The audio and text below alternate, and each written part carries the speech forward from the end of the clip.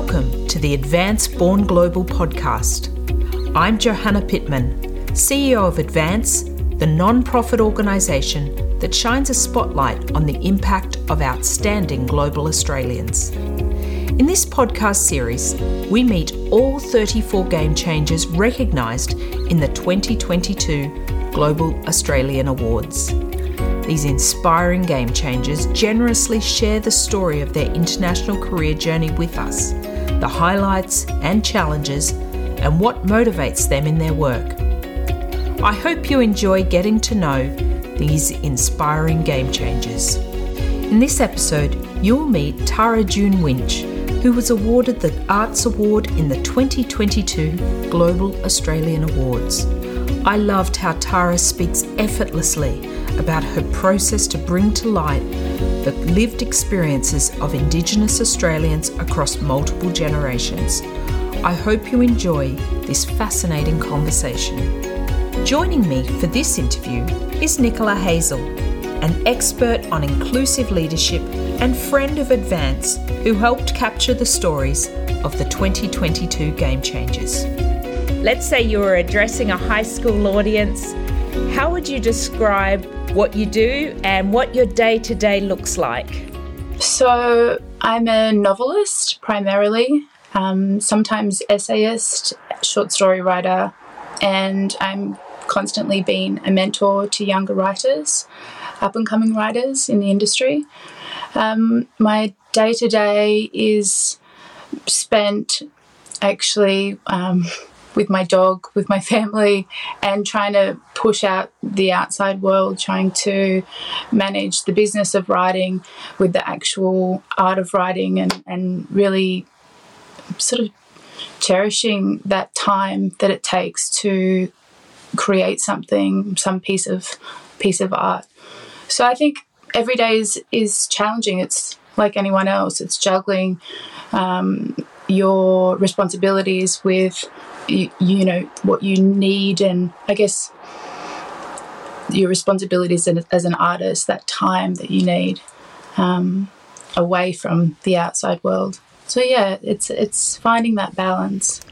If you think back to, let's say, high school, did you anticipate ending up in France, and how did that happen for you? In high school, I wasn't sure of my talent or even the career I could possibly go into. I didn't know what made me spark, what was my inspiration and purpose for this life. But I knew that I needed to say something, and I had always written diary entries and long letters and small kind of naive poems. And I dropped out of school just after year 10 because I felt that I needed to journey around my country. I had this real desire to understand my place in the community, in my culture, and in the wider country. And through that process of moving and writing home letters and those poems, I understood that it was my calling to do this, to have that pen and paper and to write it down. And then when I was 19, I won a second prize in a short story competition, and that led, quite serendipitously to meeting with editors and publishers and having a publishing contract at 20.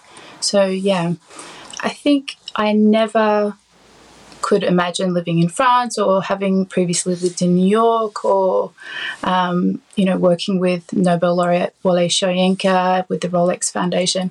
None of that, of course, I could have ever anticipated or imagined or even known was possible.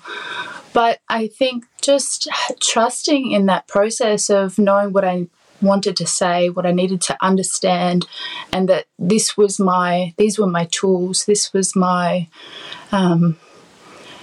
were my, not talismans, but, these were my tools that I could use. This is the thing that spoke to me. This is the thing I could speak through and work out, who I was and how I fit into, as I said, my community, my culture, and my country. And then also understanding history on a global scale and how colonization fit into that story as well. So yeah, it's been a process, and the questions get more complex and broader, I think, as I continue my writing career. That's incredibly interesting to capture that journey that you've been on of discovering the talents, but then also having them discovered and appreciated. What do you feel drives you and that passion to share your insights and reflections and stories? And when you're having a tough day, what keeps you going? I think my motivation each day is to stay close to my purpose, stay close to what I think that I'm capable at, and sort of sticking the line with that. So working on becoming a better writer is a constant daily goal of mine. Whether I publish something quickly or not has fallen to the wayside. It's become about sort of moving beyond time constraints, moving beyond sort of the ambition of being young. I think that's part of going into middle age as an artist, which is such a blessing. I think what motivates me in terms of what I want to write down on the page is wanting to make a reader, whether it's in essay or it's in longer prose form, wanting to make a reader really feel something and not just think and not be didactic with my fiction or my non-fiction, but really move them to do something outside of the page, outside of that reading experience, and also to make something beautiful, make it artistic. And that's part of becoming a better writer, is to really engage in language, even if it's just English, just becoming better, more true to its purpose and its ability to be complex and illuminating, and all the things I hope and dream of becoming as a writer one day. Wow. Well, it's certainly that creative journey. It's palpable, and you might have seen the Global Australian Awards are about recognising, and particularly the arts category is about recognising incredible creative souls that are working away in their field. And I wanted to let you know that the judging panel looked at it, but hands down just really recognised you as the winner of this award. Oh, that's lovely. Oh, thank you. It's amazing. I can't wait to engage with other creatives. Yeah, congratulations, and thank you. Yeah, certainly just hearing about not just your success as an author, which is recognised in the most highly, the Miles Franklin and all the incredible accolades that you've received, but that continuous journey of being overseas and telling your story not just to an Australian audience, but being such an ambassador for the Indigenous story overseas, but also the Australian story. It's all in there, and really looking forward to sharing your story. Nicola, did you have any particular questions that we haven't covered yet? There we go. Yes, thank you, Johanna. Tara, it was really incredible having the chance to sort of learn more and more about, I guess, the journey you've been on as you've published each of your very different books, and the life that you've lived in between and before and in amongst these incredible, powerful stories. And I would love to learn more from you about, I guess, that time when you first your first book, Swallow the Air came out when you were 22 years old. Yeah. Is that right? And you had a 1-year-old daughter at the time. Is that right? Yeah. And this is at the time that this book of you're talking about how this. Oh, yeah. 6 months old. 6 months. I mean, it's remarkable to think What were your ambitions when you were writing Swallow the Air as that young woman in her young 20s versus, I guess, what ended up transpiring with it becoming such an influential book and in the HSC curriculum, shaping young minds in Australia and opening those minds to powerful and raw stories of First Nations Australia and really helping people to unlock and understand that in such a deep and powerful way? Oh gosh, we're going so far back in time. I think in writing Swallow the Air, it just felt instinctual. I didn't have any understanding of the industry I was going into or media or expectations. I just had that real innate story about a brother and sister living on the coast, connecting back to culture and family and finding how they existed in this community, this broken community, this broken history. And yeah, at the end of that, a book came out. It was quite shocking, even though you're working towards a book. I think the process of lecturing with schools and really being engaged with the fact that it became a educational text just gave me the opportunity to teach and to retell this story and to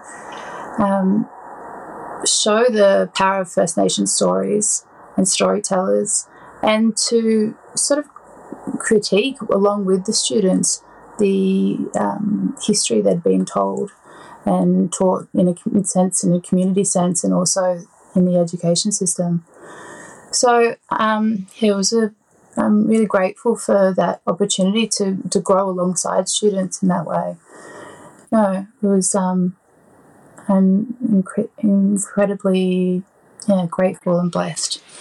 So much obviously came out of this, and you went and spent time in Nigeria with Wole Soyinka afterwards. I was watching some interviews with both yourself and with Wole that I dug out on YouTube, and it was really amazing. He was reflecting at the time about the fact that your time with him was not so much about producing your next piece, but was about exploring the stories that were sitting within you and starting to unearth them in a way that perhaps that work may not even surface for years, decades to come.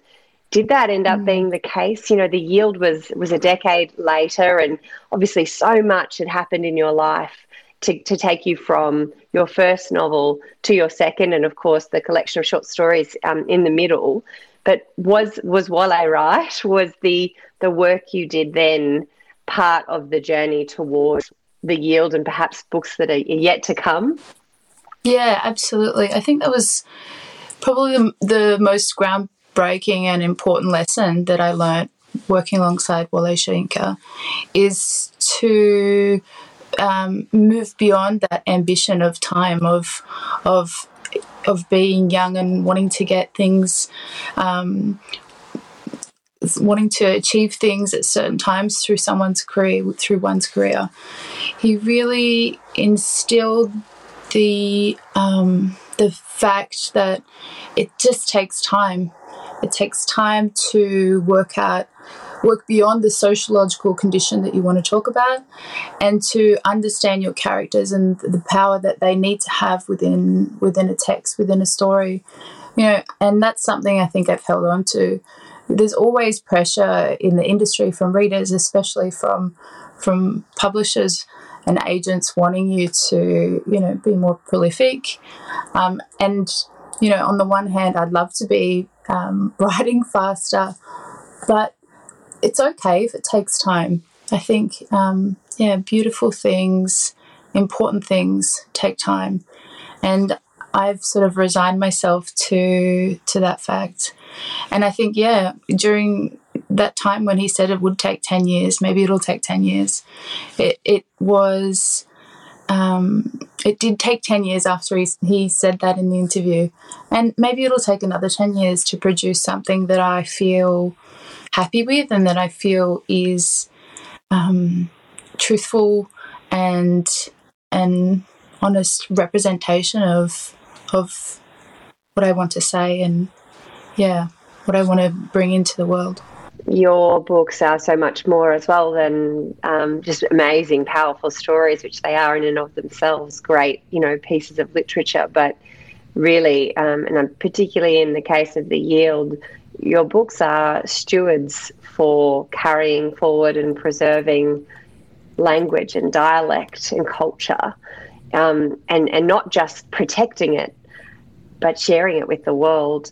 This is clearly something that's been really, really critical to you in your writing, and you've gone to such great lengths to ensure that's part of what you're providing to the world.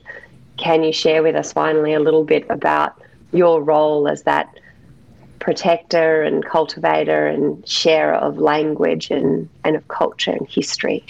Yeah, for a decade I really struggled with wanting to show that cultural genocide that happened in Australia and that has happened, in other colonised countries around the world.